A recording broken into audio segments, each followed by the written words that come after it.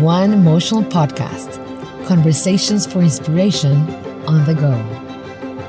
We offer on-the-go inspiration because our whole heart is set on beauty and our best bets are set on art.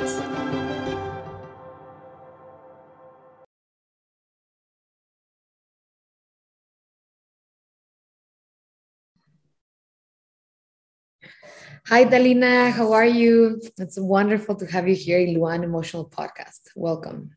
Hi, Marion. Thank you very much for the invitation. I'm very, very excited to talk to you today.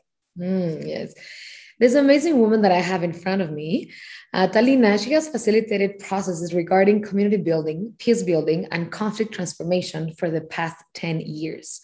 She has been involved in psychosocial programs that provide accompaniment and strengthening strategies to support women and children in vulnerable contexts, such as refugees and migrants, such an important topic nowadays, right? Mm-hmm.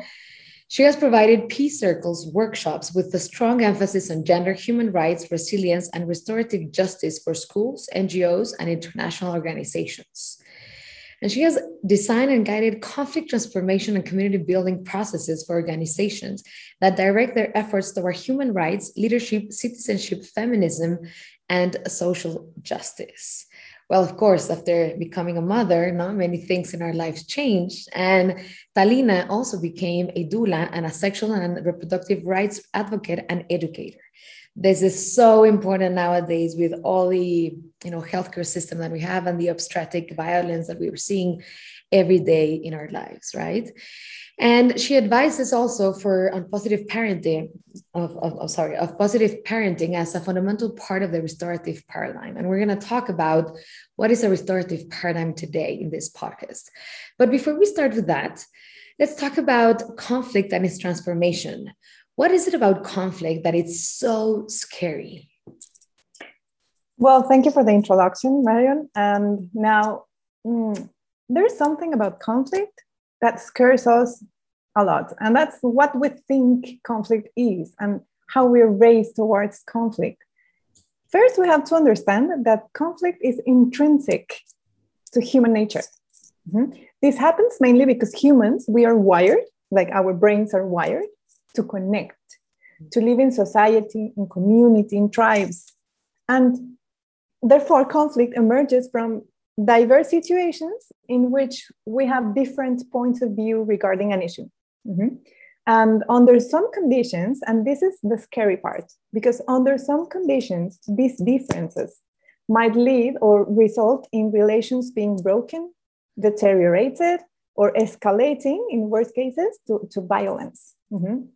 So it is very important to understand the difference between conflict and violence. It is not the same thing. So as humans, we are very scared or we are trying all the time or most of the time to avoid conflict. It tends to be scary because we are raised in a culture that does not know how to deal with conflict. Mm-hmm. We are taught mainly rather to escape conflict, avoid conflict at all costs, or respond in a violent way. Mm-hmm. Be it yelling, be it when you're a child, or maybe whilst we're being, whilst we're at school, or you will yell, you will push, it's like the violence reaction. And this is because we do not have, or we do not know that there are other ways to solve conflict, mm-hmm. to like the restorative mechanisms, which we are going to talk about today. So there are two main things about conflict. Mm-hmm. Conflict, we do not, under this paradigm, which we're going to talk about today, the restorative paradigm, we do not try to solve conflict. We try to transform conflict. Mm. So here is where we can understand that first, we can see conflict in a very positive way. Mm-hmm. So according to the restorative paradigm, conflicts have the potential to become agents of constructive transformation. Mm-hmm. It's like a window. We are allowed to see through that window, through the window of conflict, what is happening. Okay, what is happening between these two people, these two communities or more communities that it's engaging in an ongoing conflict in case of, I don't know, maybe talking about wars, which is like the worst expression of conflict, right? But this is okay. Conflicts have this potential of being like agents of constructive transformation, but whilst understanding that it is not immediate. It's not like a button that you push and then that's it. Okay. In this paradigm shift, and that's the core of this conversation, we need to shift the paradigm, how we look at conflict. Rather than viewing conflict as a threat, this transformative perspective, we see conflict as a valuable opportunity to grow and increase our understanding of ourselves and others. How can we relate in a peaceful way, in a constructive way with others? Conflicts help us to two very important things. One, to assess, and the other, to stop. And we need to stop. We live in societies that tend to go in a rush every day. We do things like mechanically. We never stop to look at what's going on.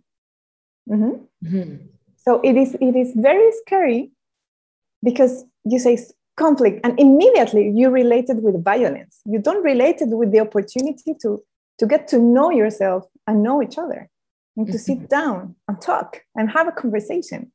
Of course. And for example, how often do you see that conflict that has to do with having different points of view or being misunderstood? That's also another, it's not a characteristic, but it's something that happens in human relations. Since we are, as I said before, wired to connect, we try all the time to, or we want all the time to be understood by other people. And sometimes we don't have maybe the social skills, the communication skills, the non-violent communication skills, because we didn't learn them as we were growing up. So sometimes we can interpret or we can think that conflict is there because someone is not listening to you or not understanding what you have to say. Therefore, and this is the proposal of restorative paradigm, we need safe spaces in which we can connect with respect and dignity. We need horizontal spaces when all our voices are being heard.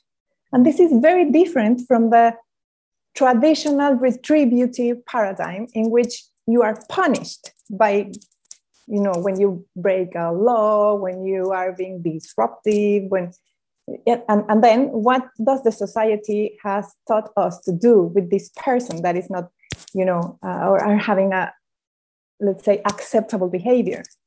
We are taught to remove this person from society. And that's very dangerous to communities because you cannot just remove people from society. No one under this transformation restorative paradigm, absolutely no one is disposable. We believe in first, second, third, fourth opportunities. We believe in the mistake having the potential to change things. So to look at conflict in different ways, you need like a particular lens. Okay, it's like when you, and this is a metaphor that I didn't create. This is Howard Scher creation, which is one of my favorite authors, by the way. He is considered to be a pioneer in this field of restorative justice. So he says that we need a different lens. Like when you buy a camera, and you have these adjustable lenses. So you can see in a very narrow way, or you can move the lens and start looking in a very broad way. So conflict can be seen in this broad way, like with three lenses. So first is the immediate situation, what's happening immediately, what's happening in this moment, and try to stop when that's happening. Second, you have to see past the immediate situation, past the problem. It's a viewer, it's a deeper view of the relationship that's holding these patterns. Who is having these conflicts? Not the conflict, but who is having this? And then in a broader way, what's the context? where does these people live? Because conflict tends to be very contextual, very. And you can imagine, I mean, you can think about conflict in many, many communities or many, let's say, spaces. You can think about your family. You can think about your friends. You can think about your workplace. You can think about your neighborhood, your country. You can go from the very, very, like the closest community that you have, which is your family. How do you handle conflict in your houses? That's the first, like the underpinnings of changing this, of this paradigm shift. Of course. And if we talk, for example, what would you say are the stages of conflict? Like, okay, conflict starts, now there's some emotional tension, and then what? There's kind of like a misunderstanding. And then usually, no, maybe you can tell us, it could be kind of like a feeling threat. And then, right, like kind of like escalating that aggression. But what are the stages of conflict? Okay. Let's say that if we talk about stages, we would be narrowing the conflict scope, because since every human and every human connection is unique and different, we cannot or we should not relate one or a conflict or the stages of a conflict to every single human connection, because it's different from everyone. Yes, there is something that is like prompting this conflict, and it can be a misunderstanding. It can be something that is on like the tip of the iceberg, and then there are underlying causes of the conflict, which is we have to go to the underlying causes of the conflict, okay? And then, so like stage, yes, you get emotional, you get maybe angry, or I don't know, sensitive, or want to cry, or want to yell, and that's natural ways of feeling conflict. However, if we taught our children or our families how to deal with it, past these emotions, then we can go and transform this. Because the conflict itself is the tip of the iceberg. There's something underlying this that can change. And the importance of conflict is how we see conflict. What do we want to do with conflict? And here is where we can think about the restorative practices. And if you allow me, I would like to tell you a little bit about this. So restorative is the opposite of retributive. But if we think about justice, we immediately tend to think about a legal system, a legal criminal system. Okay, that's the retributive justice. And people have to behave or obey this kind of law because you live in countries that have their laws, and that's okay. So first of all, restorative justice or the restorative paradigm does not, let's say, erase the retributive paradigm. However, the restorative justice is aimed to heal people rather than to punish people. So it aims at community and peace building. Why? Because when we have conflict, when there's violence, for example, violence is not unique to the person that is receiving the violence. Violence is collective. So in the restorative paradigm, we have to heal the collective. We have to heal the community, understanding that hurt people hurt people. So in this shift of paradigm, which has shown us that actually removing or separating people from their communities have not solved any further problems or any further, escalating violence or conflict. What the center of the restorative justice is the survivor or the victim, not the offender. And again, we might think about legal systems, but let me finish this idea and I'll talk to you about schools, which is not a legal system. It's a school, and many of the people that are listening to us might have children, and your children go to school. So I'll talk about this in a moment. So it is a paradigm because it is a way of living. It's not only a way of handling or managing conflict transformation processes, but it is how you live in this restorative paradigm. So it's a new way to see things, to see interactions amongst people with a broader lens. Remember, I told you about these lenses and the context and everything. So this is very, very important because we can understand that as a community, we are co-responsible for our well-being. Mm-hmm. So as long as you are healthy, happy, safe, I am, mm-hmm. and regardless that you live in another country, because you do live in another country. But I do care about your wellness because we are a community. And what happens to a person happens to all the community. So these processes are community-centered. Mm-hmm. So they're like the three cornerstones of this restorative paradigm. First is it is centered in the harm, and the needs. What do people need after being harmed? Mm-hmm. Mm-hmm. Most of the victims or survivors of conflict or violence do not really need the person, the offender, to go to jail. Mm-hmm. They need more than that. Yeah, they need to heal the trauma. They need healing. Exactly. And also the offender needs to heal. Exactly. Well. That's very important. Well, no? Very important because that's the second cornerstone. Mm-hmm. The obligations and liabilities that come with that harm. Mm-hmm.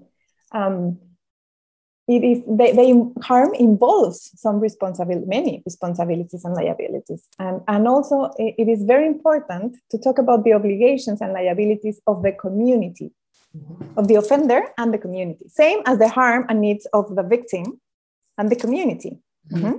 And third, we need participation. Community needs to participate. Their voices, all our voices, need to be heard. Mm-hmm. So the core of restorative paradigm is to heal communities and to put right the wrongs. Mm-hmm. Mm-hmm. And when someone outside your community tells you how to put right the wrongs, it's not going to work because you're not involved there. So if a lawyer, a jury, an authority person with authority tells you how to heal, that's not going to work. Mm-hmm. Because the system, the paradigm that we live at now, does not listen to needs. Mm-hmm. Mm-hmm. So we can situate this in any context. But let's go to schools. I don't know if you have a question before I go with a school's example. Yeah, I was just wondering about if you know of successful examples that have put this into practice. Mm-hmm. For example, I don't know if there's like a program inside a jail that actually did it, or I know, for example, this South African called Teddy Blatcher. He created this amazing school system in South Africa where they picked people like from the streets that were drug dealers, criminals, and so on, and they put them inside this in education. Inside, it's called the Maharashi Institute, and they have meditation, and they have yoga, and they have like many restorative practices, and also they have the development of different capabilities, not as in any other school. Mm-hmm. And the success rate that they have, it's incredible because they were able to heal the person, heal the communities. And now, like, you see people that have entered their program and now they are kind of like CEOs of banks or, inside the C-suite of different, amazing companies around. Mm-hmm. Any other examples that have, worked successfully? Mm-hmm. Yeah, fortunately, there are many examples. And mainly, like, most of the programs were born in the United States, Canada, and Australia. And now many of these programs have been adapted to many other contexts. For example, there is a project that is amazing. That is the Yoga Prison Project. Mm-hmm. Prison Yoga Project. And that's a project that is international. Mm-hmm. And I've worked with this program with women that recover their freedom after being in prison, in community building processes and peace building processes. That's one of them. Then there are other organizations like the one I work for that we are hired to conduct, to guide these kind of processes through a restorative practice, which is the one that I like the most because it's very horizontal and because it's very simple, which is called the peace circles. It's a methodology of dialogue, which I didn't invent, of course. And actually, I'm honored to be part of the people that have learned from the very main source of knowledge, and of course, paying all the respects to the people that created this methodology, because that's what it is. And we work at schools, we work with organizations, human rights organizations, we work with organizations that are working with victims of gender-based violence and inside prisons, and like the scope is very, very wide. So there are many other examples that we can find in, for example, Australia, organizations that work with Aboriginal people, and the Aboriginal that being people that are being jailed or removed from their cultures, which happens a lot. So there are many initiatives in the world that you can find, like the restorative justice, like that. And for example, there are many movements that are religious based that also do restorative justice. And for example, the idea of schools, it comes mainly because in the United States, there's this belief that the school is a pipeline to prison, right? And in order to heal, to avoid this way of thinking that school is a pipeline to prison, mainly in communities that are where there's a lot of racism, mainly Black communities, Latin American communities, Asian communities. So to heal this process, they started, and I say they because this started in the United States, and now we have it in many other countries, to guide peace circle programs in this like positive discipline, let's call it like that. Because what happened usually within schools is, and in many places is still, if there's a student that's not having the expected behavior, they would be immediately expelled from school. What happened many times in the United States is that this child, because they are children, yes, they're even if they are 16, they are still children.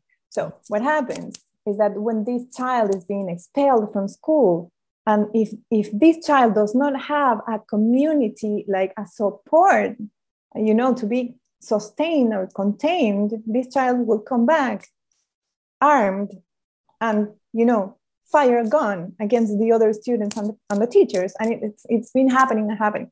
So the question was, okay, what can we do for students to be conscious and aware about the wellness of their school community? So through restorative programs, we started training the professors and the students on how to build safe and healthy school communities. So rather than expelling this person, this student, this child, the school will call the family into the school and the community and start a process of peace circle, which is the one I know better. So in this process, the offender, which is horrible because it's a child. So the child that is not, behaving properly, let's call it that way. The community that's being affected, it can be a professor, another student, or many other students, the class, everyone involved has the opportunity to listen to each other. Because again, going back to the underlying causes of conflict, there's something happening in the life of this student. And if we do not go there, we cannot heal that student. We cannot heal that community. So maybe, we don't know, but maybe he's having problems at home. Maybe their parents have, economic issues, addictions, or many other things that we're not aware of at school. So the core of this paradigm is to take people in and heal in community, heal collectively, to let these people, these students know that their school is a safe place. And it is safe for everyone. Yes. And what type of healing practices do you do? Like, Well, it's about like emotional outlets, it's about communication, it's about what? It's about many things, because I believe, and with the amazing humans I work with, we believe that the human experience involves the mind, the body, the heart, the emotions. It's not only like the rational, part of humanity that we tend to emphasize most of the times, but many other processes. So we work with the body, with how the body understands trauma. How can the body heal trauma, traumas, and how is a way of transforming trauma into resilience. So we do a lot of mindfulness practices, we do a lot of dialogue practices, art, yoga, many practices of being present. We also do theater. We do dance, circle dance. So you use arts as well? We use arts all of the time, because there are many people, mainly children, that do not have the words to say things. They have the drawings, the colors, the first thing that a person do is draw. When you see your little kids, so before learning to do anything else, they might have a crayon and they start drawing. So that's a very good way of putting out there what is hurting you. Yes, art is an excellent tool for emotional outlets. You express things that you don't know the words, or you don't know, the names of those emotions. But when you start drawing or singing or dancing or moving, exactly, it actually helps, move around in your emotional body. Exactly. We've seen, especially working with women that have been victims of gender-based violence, and that are survivors, not victims, survivors of gender-based violence, that the movement, like through the body, they can bear the trauma and transform it without properly naming it, because of course they name it. Everything that you don't name does not exist. So after naming it, the process of healing comes from within, which is very important, to have a space to do it. To move, to let the body talk.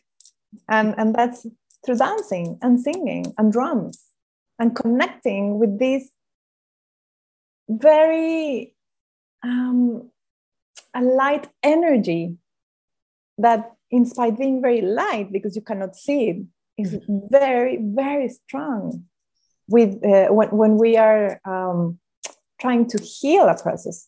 And if you do it collectively, like with many other people, this is exponential. Totally. And, we've all seen the win-win situation that this creates, right? Instead of, like, as you say, taking that person outside of society and putting that person in jail, for example, we know that it doesn't work. And through healing, right? And through healing the traumas and the experiences that a specific person has had, eventually we're healing not only the community, but the family and part of the lineage, right? It could be, the parents, the grandparents, or it could be the children or the grandchildren, right? So it actually creates this long-term effect.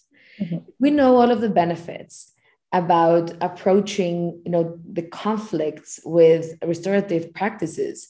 What are the roadblocks of why we're not using restorative practices constantly in our schools, in our jails, in our community, in our, place in society?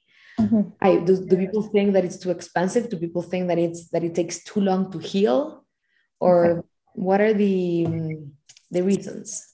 There are many reasons, and I would like to answer these questions like personally, that what I have seen in these 10 years of working with these processes. First, there's this conception, this time conception that it needs to be healed now. Like the processes are like a button that you press and then you cool. Okay, like no. This and this is very, very cultural. Then no, nothing happened. Don't cry. Everything's okay. And no, it's not okay. You need to cry. You need to process it. It hurts. Mm-hmm. So that's one of the things that prevent people from talking their feelings, from saying what it really hurts. And vulnerability is something that is very scary. We do not know how to deal with being vulnerable, while vulnerability is also intrinsic to humanity. So first is something that we do not know how to do it. But we can change that. Like all this thing is because I have a lot of hope. This is a lot of hope to change and heal communities and collectivities and everything, right? So that's the first thing. Second, because it takes a little longer, it's a little bit more expensive. But not only that, things like laws, like things that are written in a book, have to be changed. And that takes a shift, like really a paradigm shift. And people, most of the people, if you think about people in power, for instance, like lawmakers, they need to shift this paradigm. And it comes with many questions.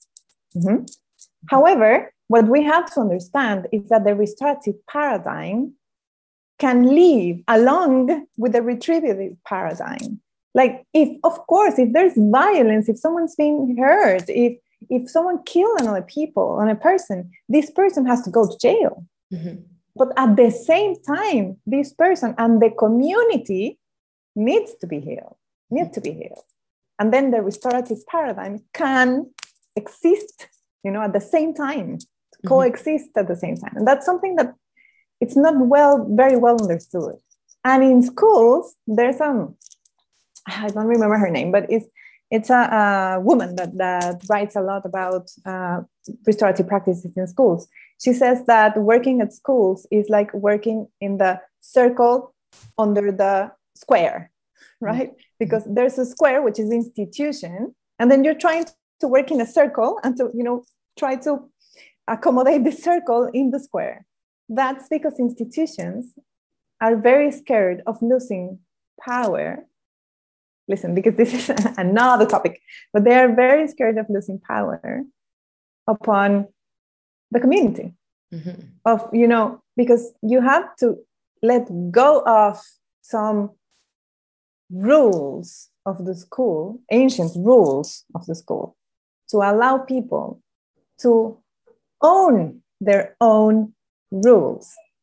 And once they're owning them, they become responsible for them. It's not the same that you, for example, in your house, you come, I'm the mom, so I'm going to say, like all the rules of this house, and you're going to obey it, and you do not have boys here. That's the message. Yeah. Rather than let's sit together, and what rules would you like to live in this house?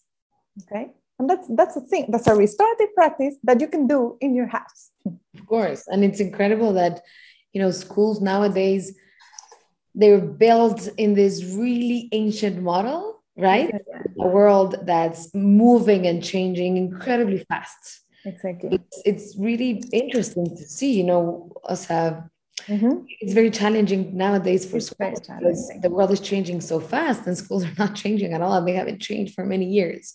Exactly. Quite complicated. And it's interesting for schools that they're not adding kind of like emotional skills development. They're not adding, I don't know, meditation or breathwork skills. They're not adding, skills that you need literally every day of your life. Exactly. And I want to change the word rules for agreements. I didn't mean rules, because rule is something like very strict and very squared and very hard to break. And, it's authority kind of. Yeah. And I was talking more about agreements, okay, which is the agreement for you to be happy, healthy, and sustainable in the community that you are now. This school community, family community, like I don't know, like every single community you belong to. So yes, it is very difficult for schools. But for example, there are many examples of many schools in the world that are starting to listen to this other paradigm, to understand that schools are very important to heal. It's a space to heal many other things. It's the second home, you know? And in these experiences, I've experienced peace circle processes in schools from children aged 3, 4 to teenagers aged 17, 18 before they go to college. And people change. But do you know why the people change? Because the school changes. And then it's like one thing leads to the other thing. It's hard at the beginning, yes, as all the healing processes. That we, like people like us that work with healing processes in many ways, we know it's not easy. We know it's scary. And it is more, I don't know, it's more comfortable to stay with the things you already know. Yeah, but you're gonna, at the end, you're gonna keep on, making the same mistakes or kind of like step on the same stones, right? Exactly. And healing is kind of like an onion, right? It has different layers, and you might heal on something and think that that's enough, but then it takes you to a deeper level, and then to a deeper level, and so forth, and life kind of like takes you through these different healing journeys for you to understand the lesson and the teacher. Exactly. Right? Exactly. If you understand it, well, then maybe it doesn't happen again. Exactly. And one of the most important messages of this paradigm or result, I don't like to talk about results because they're not a result. Like the process is important part of everything, not the result, but the process. Is that we understand that whilst I heal, you heal as well. Your healing is part of my healing. And we are connected. And I go back to the first idea that I told you. Yeah. We are wired to connect. So we need healthy connections, healthy, strong, sustainable, tolerant, lovable connections. That's the only way of healing ourselves, our communities, our planet. Yeah. Mm-hmm. No, totally. I totally agree with you. And what can we do as society to keep on, creating these restorative practices? What can we do as civilians, as, kind of like, what's our grain of salt? Should we start asking it, through policy, through government? What would you suggest? What is it, what we can actionate like right now? First, a very simple way of starting is educating ourselves. Read about restorative practices. There's a lot of information on the internet, a lot. There are Instagram pages that you can follow. There are a lot of authors writing about this. So educate yourself. How can you, like the first step. The second step is after you read or you listen to this podcast or what can you do in your immediate community? So your family, what can you do? And there are simple, very short ways to start a restorative paradigm, restorative relations, connections within your families. So first, you and the people you live with, and then you and maybe your parents, sisters, siblings, that's a second way, like a second step. Of course. Give us some examples of that? Yeah. For example, you can do a very short agreement session.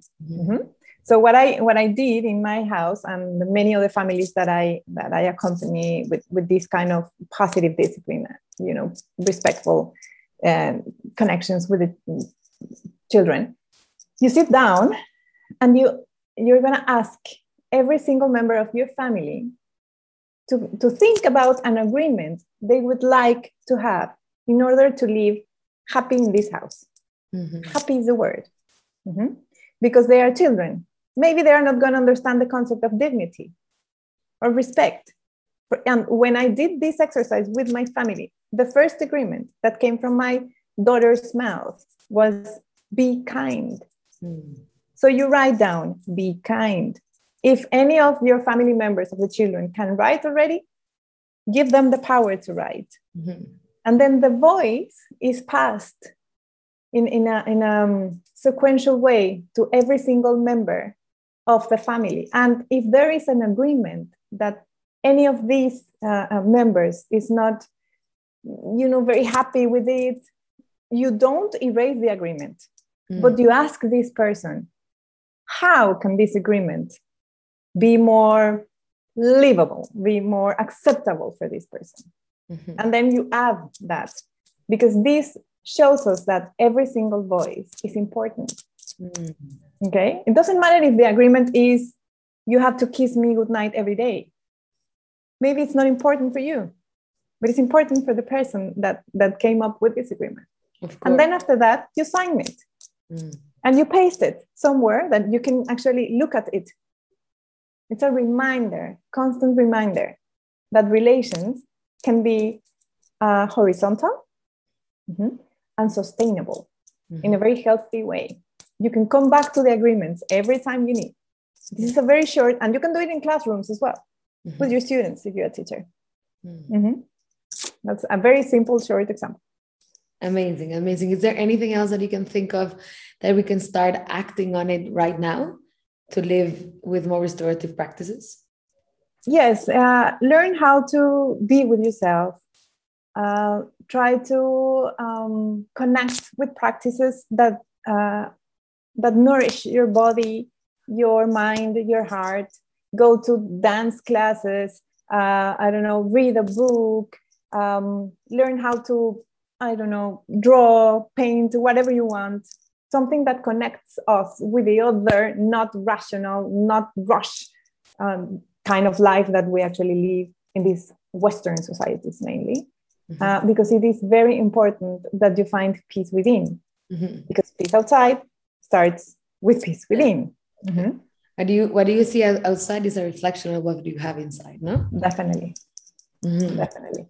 Totally amazing. And also for everyone listening to us today, we will have Talina next Wednesday. As you know, every month we have one-to-one live session, which are these webinars that we have where we invite different speakers to guide, quality content. And in this case, Talina is going to guide the medicine wheel. Can you talk a little bit about that? It will be on next Wednesday, 10 a.m. Mexico City time. And it will be available after that on YouTube. So if you want to know more and dig more about these restorative practices, we will have this medicine wheel experience. Could you tell us a little bit about what is it going to be? Yes, sure.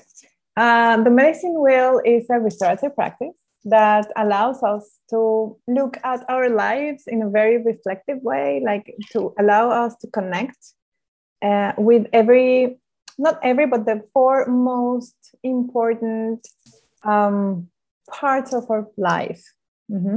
And it allows us to see, like literally see this wheel with other eyes. Like if we were only like a person reading something that is written by, maybe another person. So rather than keeping this inside, you can actually put it out there and be able to really see and feel, what do you need to balance in your life to feel better? And we're also going we're going to include restorative questions. Restorative questions are very, very important for a personal work regarding our emotions, our life, our challenges, but also how do we connect with other people through restorative questions. Amazing. So if you want, you can go directly to our webpage, luanmuseum.com, and you can sign up there. And if it's past, the event, you can watch the recording on YouTube on our YouTube channel, which is Luan Emotional Museum. Amazing, Talina. It was wonderful to have you here. And before we close, I would like to ask you a few questions. Just the idea is to kind of like answer something short and the first thing that comes to mind. Okay. What is art for you? Freedom. Who's your favorite author? Okay, I have many. But first, Fania Davis, Richard Powers, Howard Sayre, Madeline Miller. Amazing. An advice that changed your life. The what? Sorry? An advice that changed your life. Do whatever you want. The best quality in humans. Forgiveness. A book that you recommend. The Body Keeps the Score. Love that book. Great. What feeds your soul? Reading. Mm-hmm. The most pressing issue for humanity. The most pressing issue for humanity. Oof, I have many, but the lack of connection. If humans can agree on these, you will be very happy. Yes.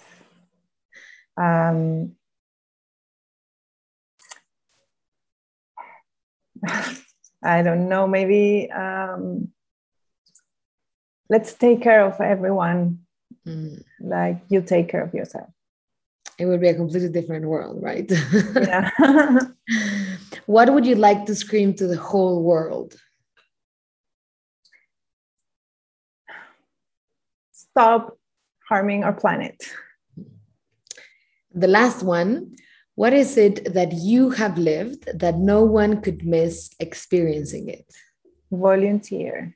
Volunteer in a community, volunteer with children, volunteer teaching, volunteer, do whatever kind of volunteering, do it. I love that. There's a lot of things to learn from volunteering, right? Yes. Especially opening those emotions of, empathy, compassion, right? Exactly. Tolerance. Oh my God. And like really see that privilege is not a thing that everyone has. Totally. Amazing, Talina. It was wonderful to have you here today. Thank you so much for sharing your knowledge, your magic, your experience, and everything with us and the Luan community. And can't wait for our Luan live session. Thank you very much. Thank you for all your attention and your questions. And thanks, your audience. It's been amazing to share with you this little part of my life. Thank you so much, Talina. Thank you. See you. Want to keep the conversation going? Luan, the world's first emotional museum, designed a global online experience to inspire and explore. Follow us on Instagram, YouTube, Telegram, and visit our site at luanmuseum.com to engage creatively.